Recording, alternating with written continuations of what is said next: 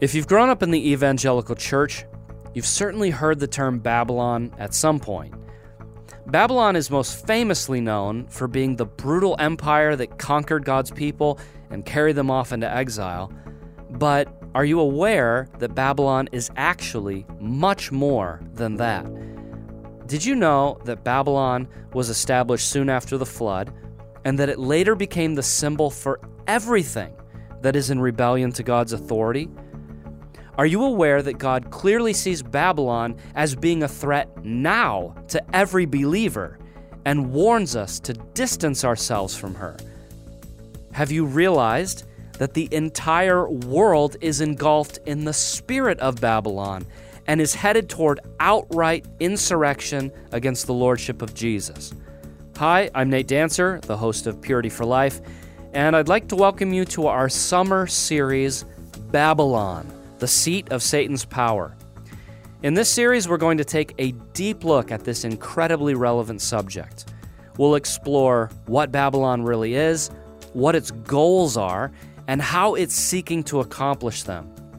We pray that this series will teach you how to identify where you are vulnerable and will teach you how to walk in freedom and purity. Thanks again for joining us for our newest series, Babylon, the seat of Satan's power. Stay with us.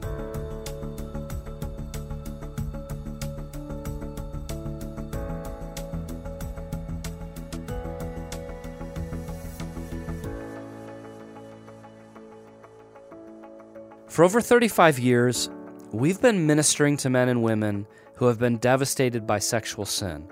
And our goal, in part, is to help them see what the real roots of sexual addiction are, and then to offer them the liberating truth of God's Word. So here's one of the real roots of sexual addiction: love of the world. Now, I don't have the time right now to lay out the case for this, and really, the whole series is aimed at helping you understand why separating from the world is not only an absolute must as a professing Christian, but also why you can never be free from sexual sin until you do. Or let me say it this way: why answering the call to come out of Babylon will also lead you into liberty in every way, including sexual sin. Each of our shows will feature a monologue from Pastor Steve Gallagher based on his book, Intoxicated with Babylon: The Seduction of God's People in the Last Days. We'll also include an interview that will touch on some of the themes laid out by Pastor Steve. And then, at times, we'll be recording some staff discussions that will help make these topics practical and relevant to your daily life, which we'll either include in the show itself or as bonus content and then let you know how to get access to that. All right, let's get into it.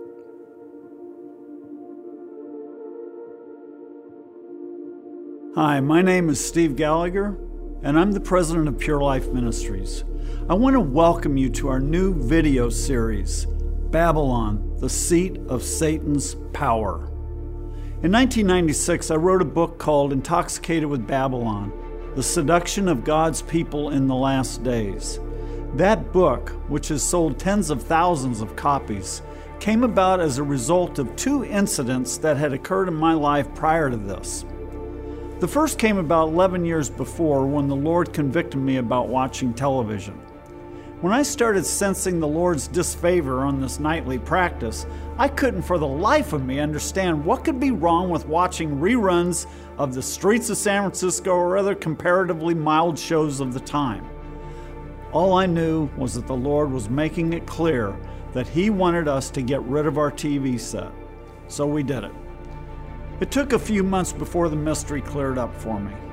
Just like a cigarette smoker can go into a smoke-filled room and not even notice the smoke, I was being subtly influenced by a very powerful spiritual atmosphere without even being aware of it.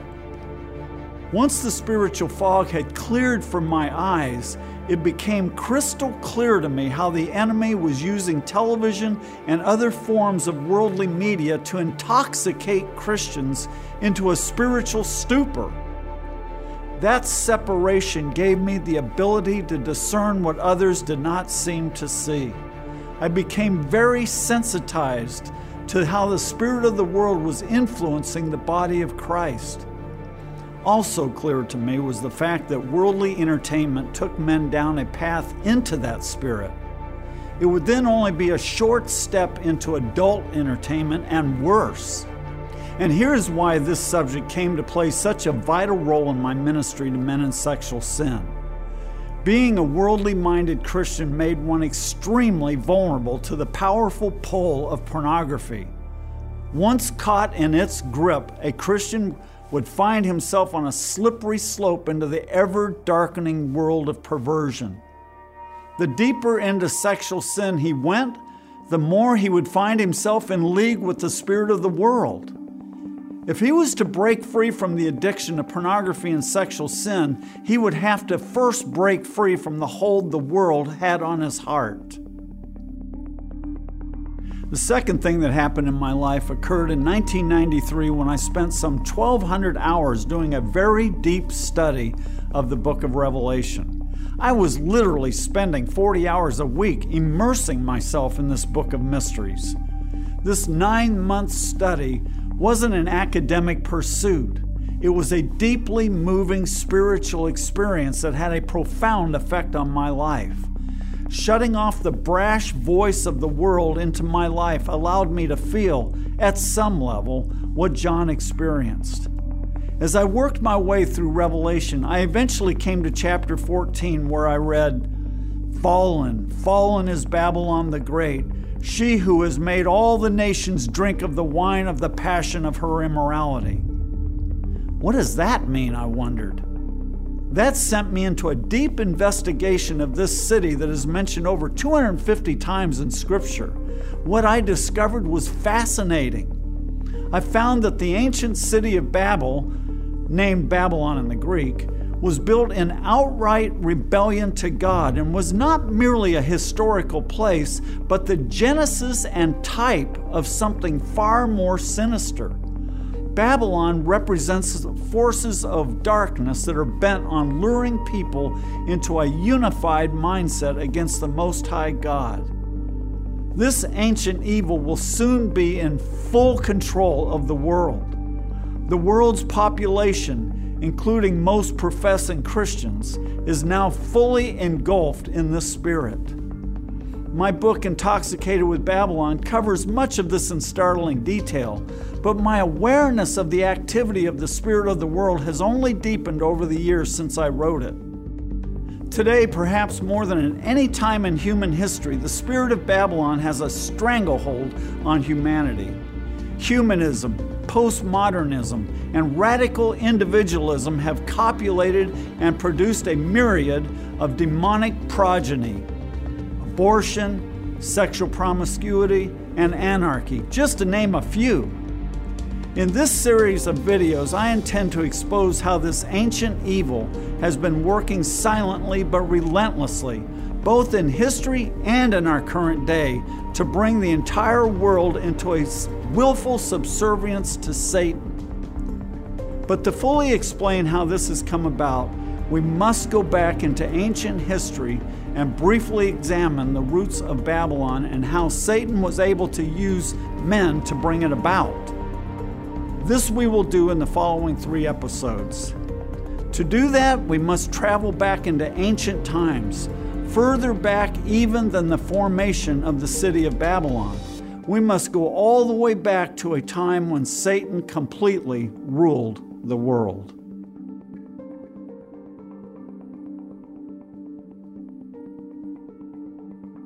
So in this first show here, I want to make sure that we can help you see that there is a really clear connection between the topic that we're covering in this series and sexual sin.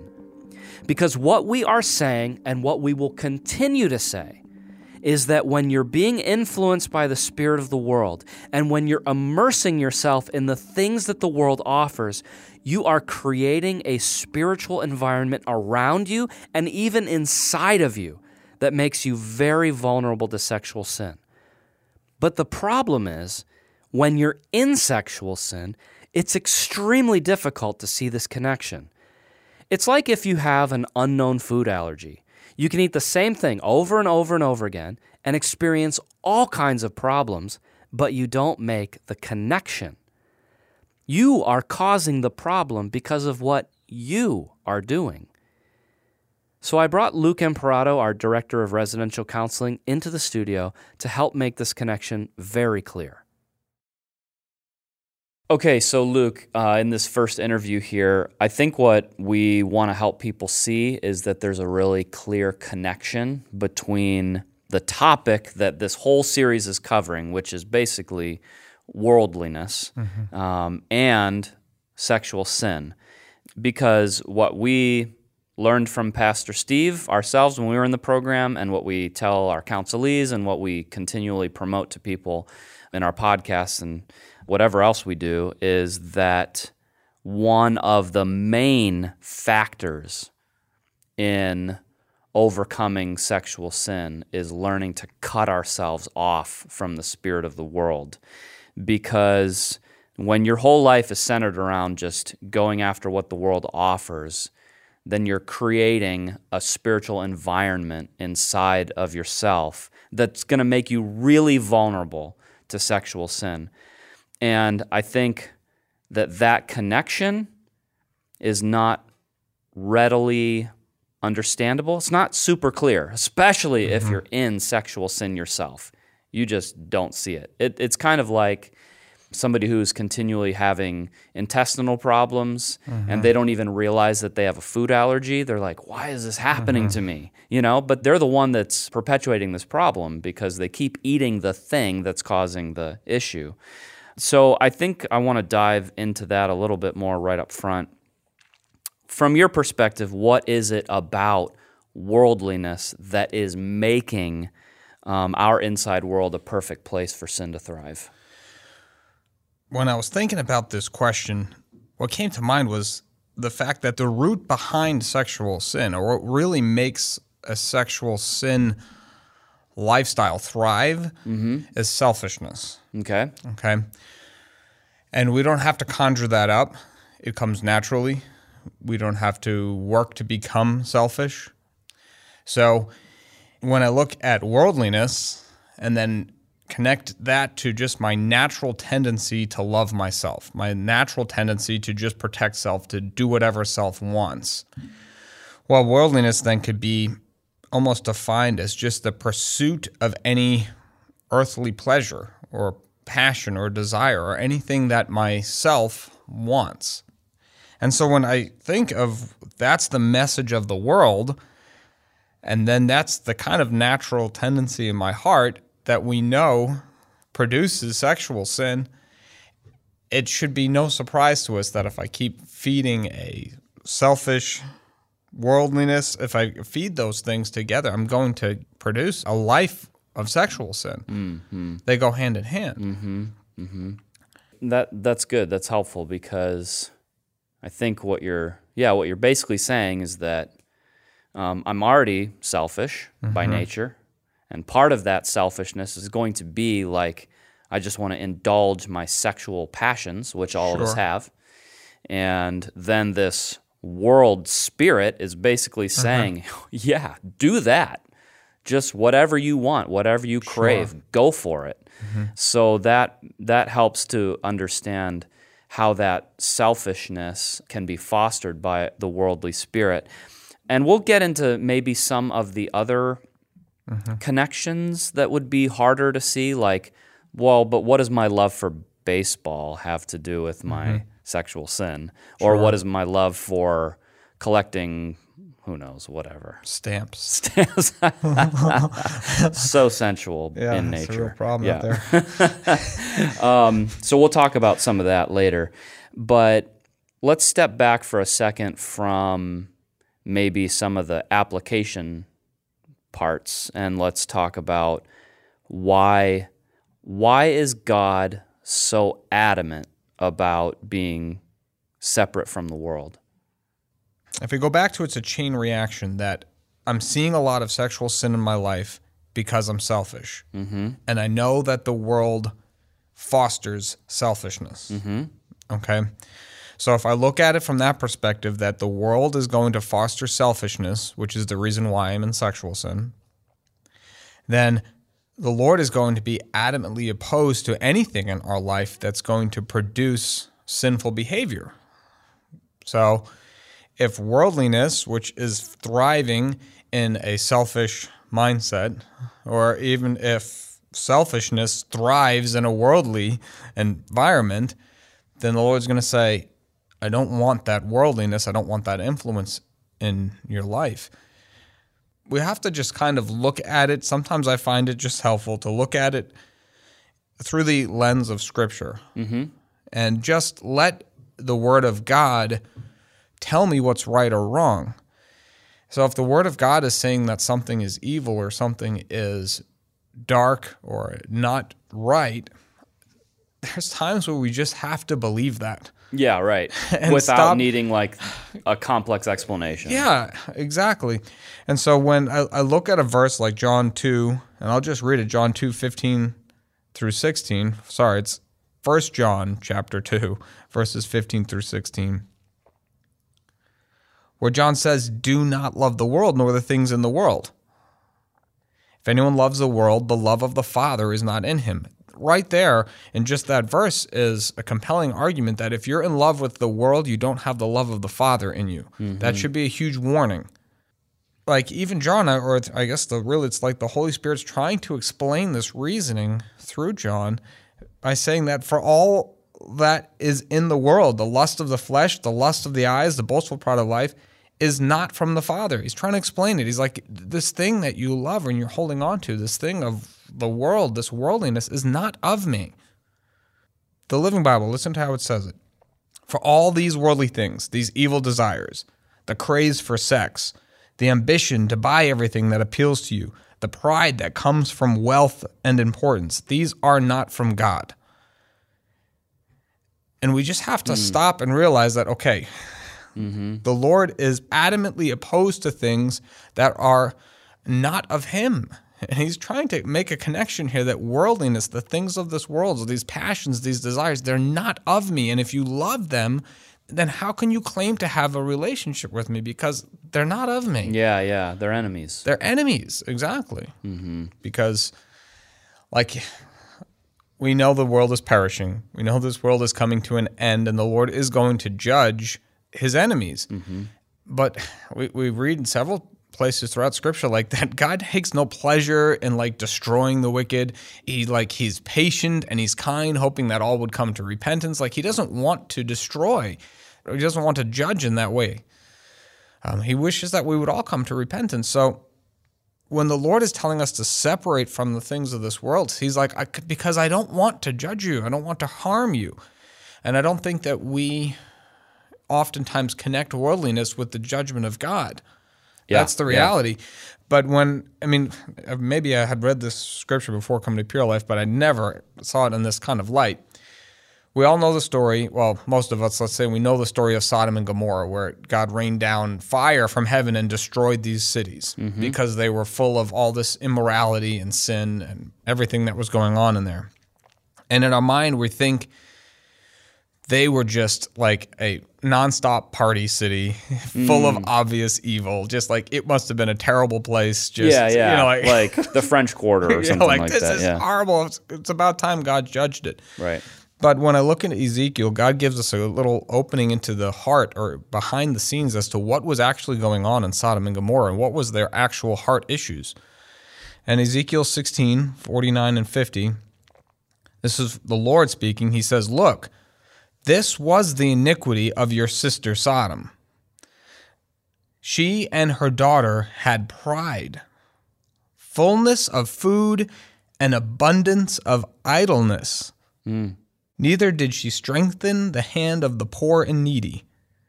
And they were haughty and committed abomination before me. Therefore I took them away as I saw fit. Fullness of food, pride, abundance of idleness. I'm like, wait a minute, that's what was really going on in Sodom and Gomorrah? You could almost get, even in that verse, you can almost get the sense that it was just worldliness. They were just living for the here and now, living for their pleasures and their desires. They pursued whatever they wanted. And the Lord said that was the iniquity of Sodom and Gomorrah.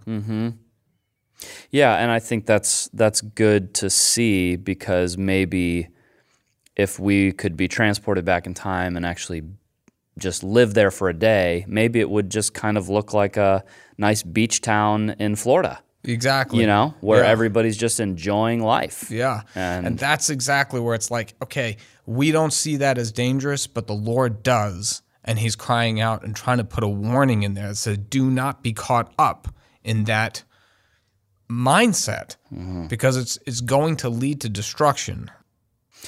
Okay, so let me get your take on something, because I know that the objection just comes up in people's minds when we start talking about worldliness, which is like, okay, so let's connect maybe some practical things to worldliness.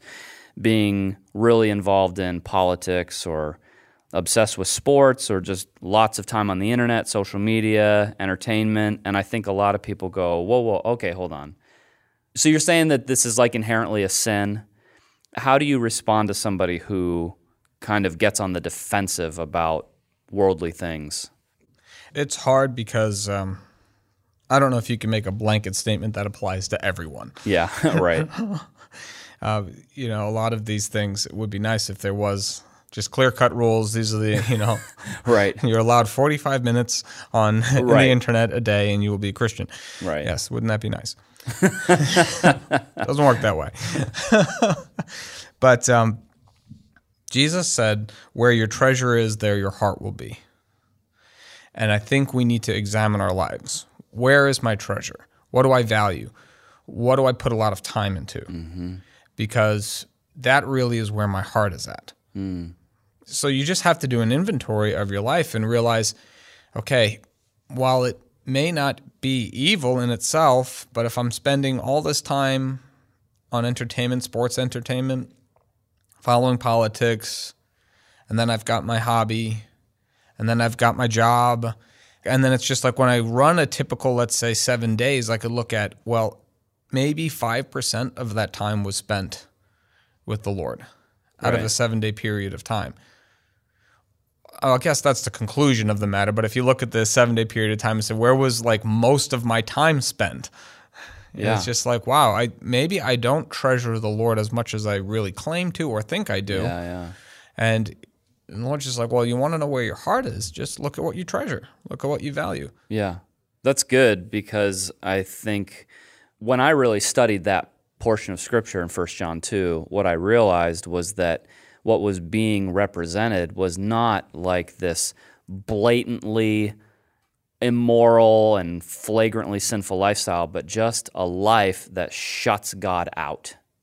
Don't have time for God. Yeah. Because I've got too many other things going on. I'm pursuing what my flesh wants. I'm pursuing what I see with my eyes and what I want, and I'm just kind of full of this pride. And I think even maybe some pretty decent people could be living in that spirit just because I just don't have time for God. That's the bottom line. God has been shut out by the things I've given my life to. So taking an inventory and just saying, where is my heart actually is, that's right. That sounds really good. Okay, so let's say that somebody's listening and they decide that they're going to take stock and they just realize, wow, my life is really on the side of giving my heart to the world, but I really do want to begin I want the balance of my life to shift. I want to love God with my whole heart. What kind of guidance do you give to somebody who is trying to create a separation between the things of the world and their heart? Because I think it can sound like, unless you're reading the Bible and praying, then everything else is dangerous, sinful. You got to get rid of everything, and you got to basically become like a monk. How do you counsel someone along those lines? Well, first of all, I do want to just pull out what you said there, that everything else is, you'd said sinful, I think, and dangerous, but I would say that it is truth to say that everything in this world is dangerous. It is dangerous. Yeah. The enemy is looking for ways in.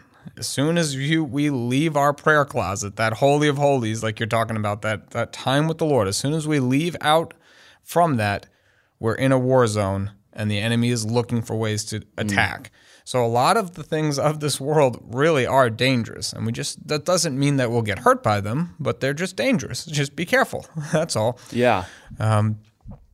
But I would say that the first thing, if you're looking to really get serious with your walk with the Lord, especially if you're struggling with sexual sin, the most important thing to do would be to cut off. You need to start cutting things off. Mm-hmm. Kind of going back to an examination or an inventory, I find this to be helpful because when we ask ourselves, or if someone were to ask you, what's the most important thing in your life? Mm-hmm. The Christian answer is, well, following Jesus or, following the Lord. That's my most important thing in my life. Okay, good answer. But if in reality I were to change the order of things and let's say put family, job, career, hobby on top of that and make those the most important things in your life, in reality, in your daily life, what would actually change? Okay. Uh-huh. And if you find that there wouldn't be a radical change in your life, I think you need to be a little more brutally honest with yourself and realize that maybe my profession of faith is all that. It's just talk. It's just an outward form of godliness. I like how James says this because he kind of makes, it's not an excuse, but it's just a reality. He's like, if you're hearing a lot of the word but not doing it, so I'm hearing all of this truth that the Lord has to be number one in my life, but I'm not actually implementing those things in the reality of my life, the product is you're going to be deceived. He says the product is deception. Mm-hmm. So in a way, it's not an excuse, but it's okay. Like, you're going to be deceived if that's what you've been doing. Understand that and realize that, okay, some things need to change in my life. Mm-hmm. Like, recognize that, okay, actually, yeah, when I did that inventory and if I switched some things around, actually nothing would change in my life. So I don't really know that God is the most important thing in my life. But I don't feel that way. Well, that's okay. You're deceived. That's what James says will happen. That's okay. Get brutally honest with the Lord and say, okay, God, you have to do a radical work. You have to change the way I see things. You have to really show me in my life where I'm wrong. What things do I need to cut off? If we're not willing to cut those things off, then I don't think you're going to find the victory that you're looking for. Yeah. It's just not going to happen. Because this world will foster every kind of sexual perversion and selfish lifestyle you could imagine. And you could even find that kind of teaching in a church. So if you're not really willing to make some serious decisions to cut things off, you're not going to find victory. Yeah, and again, you have to ask yourself, what's more important?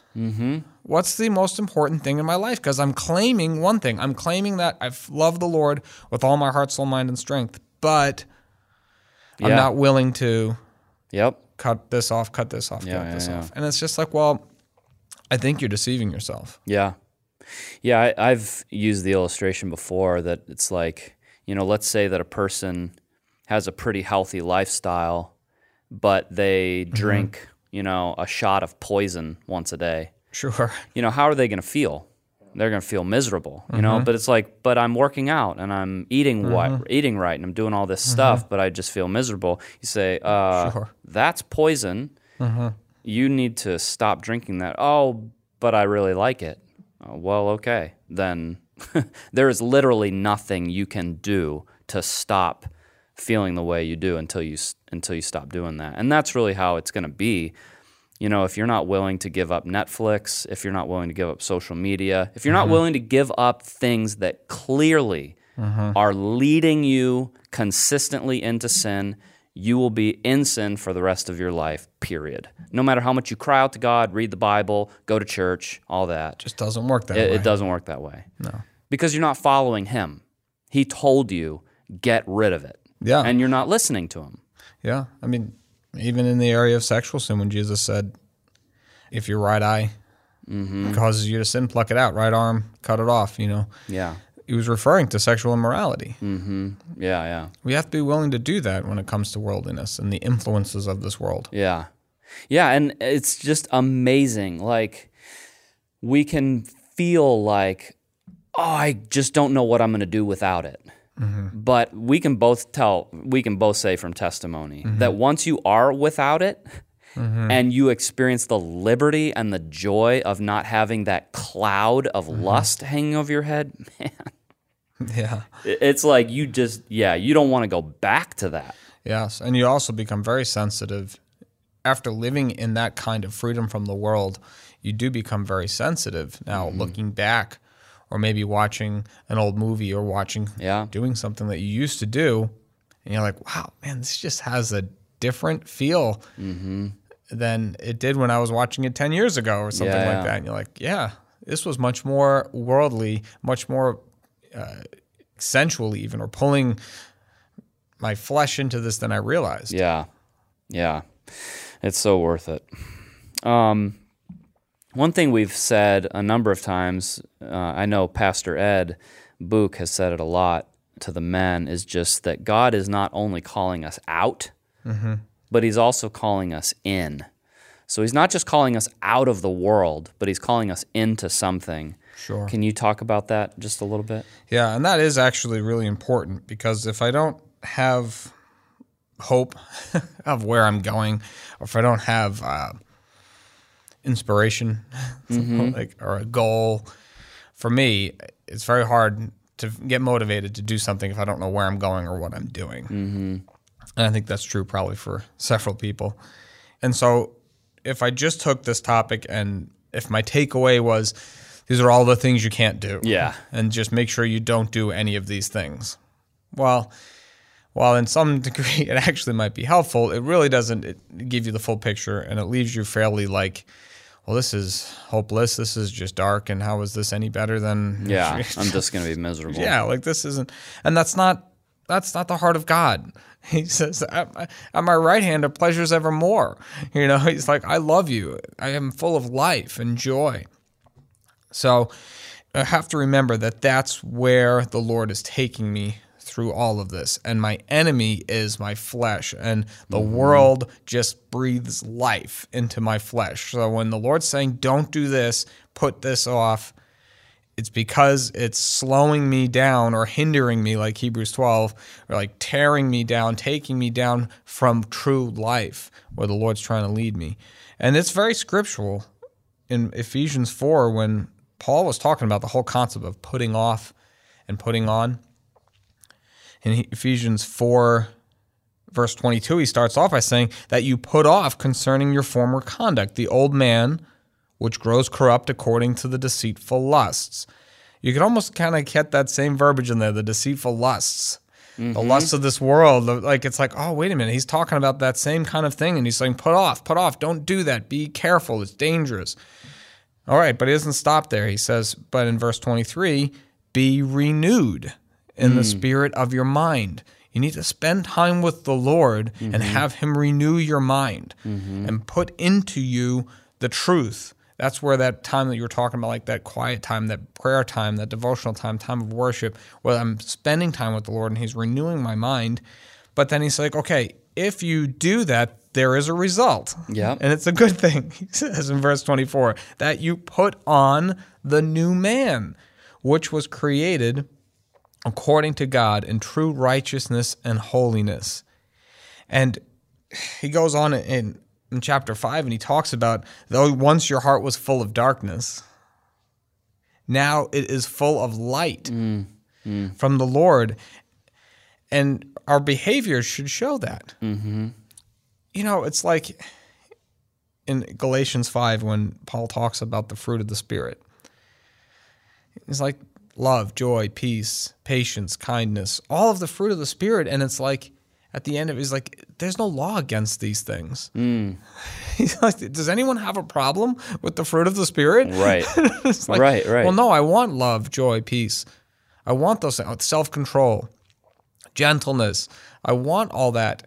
I want all of the things that the Holy Spirit has. He's like, okay, well, then you need to put off your former life and all of the things that so easily entangle you and feed those lusts and the things of your flesh. And I would throw something in there that if you're living in sexual immorality and you're looking to make radical changes because you know that something has to really change in your life, so you're kind of at like the beginning of this fight. If this is the first thing that you're doing, a lot of the decisions that you make are going to be more radical now than they will be, let's say, 5 or 10 years down the road. Initially, you've got to cut everything off. That means I'm getting a phone that has no internet access. Right. I don't have a laptop. I never shop alone. Yep. I always have accountability. I check in with my pastor every other day, and it's just like, man, this is a whole lot. As time goes on, though, you're putting off that former life. You're getting rid of those things. You're cutting them off. They will lose their hold on you, and they won't have that same grip that they used to have. And as time goes on, you'll find that you're walking in more and more victory and more freedom, and you're learning, too. You're learning your own weaknesses and ways. So, okay, you have a fall, you have a stumble, you realize, okay, you know what? I need to actually cut something else off, or maybe I need to change the times that I'm allowed to do this, that, and the other thing. Or maybe there's a time where I need to actually cut off iTunes altogether or something like, for example, like, fast. I need to do a fast or something. I'm going to take the next 6 months and do this, extreme thing. You keep living a life like that after 2, 3, 6+ years, I'm telling you, you will see that you have more freedom. And your heart becomes renewed. Yeah. And you don't desire those things like you used to. Yeah. It's not as much of a temptation as it used to be. So it may seem like it's being radical and super restrictive right now, but that's okay. That's good. It's good, but you have to take that initial plunge. Yeah. And that's good, too, because really what's at the heart of it is not all the rules, but being mastered by something. Yes. So then, like you're saying, in 6 years, you could go on Facebook, but you're not potentially. I'm not saying that you. Yes. And this is the very clear distinction. What we're not saying is that after 6 years you can start living the same kind of life you're living now. You won't want to. Exactly. You won't want to. Yes. So then you might say for a period of time, you know what? I'm not going to watch baseball at all because it's just mastered me. Well, in 5 years, you can watch a baseball game, and that's it. You just watched it, you enjoyed it, and you're done. It's not controlling you. Yes. That's the point. Yes. What is controlling you? Yes. And once the Lord begins to control you, then you can enjoy some of those things in a way that is still honoring and pleasing to Him, and you're just living in freedom. Yeah. So, And then your lifestyle will match up with your profession of faith. Yeah. And that's a beautiful thing when you don't have to have a double life anymore. Yeah. And it's actually the reality of my life is showing that I love the Lord. Yeah. Like He's my treasure. Yeah. And it's like, okay, and the Lord sees that too. And now there's like blessings that He could give you and a life in Christ that you have that it's just like, you know what, you can get to the point where the world is dead to me and I to the world, and that's where I'm striving for and hoping one day to get to, where it's just like the things of this world just don't have a hold of me anymore. Amen. Praise the Lord. Like, I'm with the Lord now. That's it. That's awesome. And that's a step into, that's eternity right there. That's not going to go away. All right, before we wrap up things today, we did record a roundtable discussion with 3 of our staff members, Kyle, Josh, and Austin, and we're going to release that discussion as bonus content, but here's a sneak peek of some of what they talked about. What have been some of the benefits of separating yourself from the world? Yeah, for me, I've really seen this, especially coming out of that fantasy world, that fantasy life that I just lived, how that has given me the ability to focus on God, the ability to see the Lord, and to take even pleasure and delight in His presence. Being separated from that has given me a new capacity to enjoy the Lord, to love the Lord, because we're such fickle beings. There's only one thing that we can love. There's just one thing. I mean, Jesus told us that you will either serve one or the other, one master or the other, and I can't be loving the world and loving God at the same time. So having my heart been purified and still being purified from that has given me a new desire even for the things of God, a desire to be in the Word and in prayer, a desire to pour my life out, and has cleared away. I mean, it's like you become intoxicated, you come just polluted with the world to the extent that the things of God just are like, meh, like I don't really feel like seeking the Lord. But it has increased my hunger for God. I think that's one of the biggest things for me that I'm grateful for. That's really just huge for me. Yeah, and that's it. Like, just, you mentioned, like, what stood out to me when you said that is like to see Him. And I've been reflecting on that the last few mornings. Like, man, just to see Jesus, like just to have that veil all the way back. But I would have never cared. Yeah. I never cared. But now I'm like, I want that veil back so bad. Like, just to look Him dead in the eyes one time for as long as a fickle human can do so. Like, just to be able to do that. And then for me, you mentioned earlier, Austin, like the thoughts. When I came here, I couldn't think straight. Like, we would have the week-long talk fasts. I hated those. Hated them so much because no one else is saying anything. No one else is distracting me from me. It's just me just spinning around. Oh my gosh. It was horrible. I felt there was one over the winter where I felt like I was going nuts. Like I was in the shower and all I could think is, I just want to put my head through this wall. I can't but I think so clearly now. Yeah. It's not awful anymore. Like it's that cleanliness. It's that cleaning internally. Yeah. Like it's cleaned out my skull and it feels so wonderful.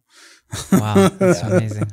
It's, I know for me, gratitude is what I have now that I didn't have when I was in the world. It was always a push for something more. I was never satisfied. And to realize, at least for me, that I can be content with what the Lord's given me. Yeah. And I'm satisfied in it. And I'm satisfied in having Him. That's what's different. Getting that worldliness out of my life has helped me to be grateful, to see the Lord, and then also to see other people. You know, to be able to look at you guys, to be able to look at Kyle and Austin and be concerned for them. How are they doing? When before it's just like, well, I don't care. Right. Because they're kind of just a speed bump in my way, you know, when now it's more like, I really want to know how those people are doing, you know? Yeah, there's just more peace in that life than the life that I had before. Yeah, so much more peace. I have more peace and more fulfillment now than I ever had.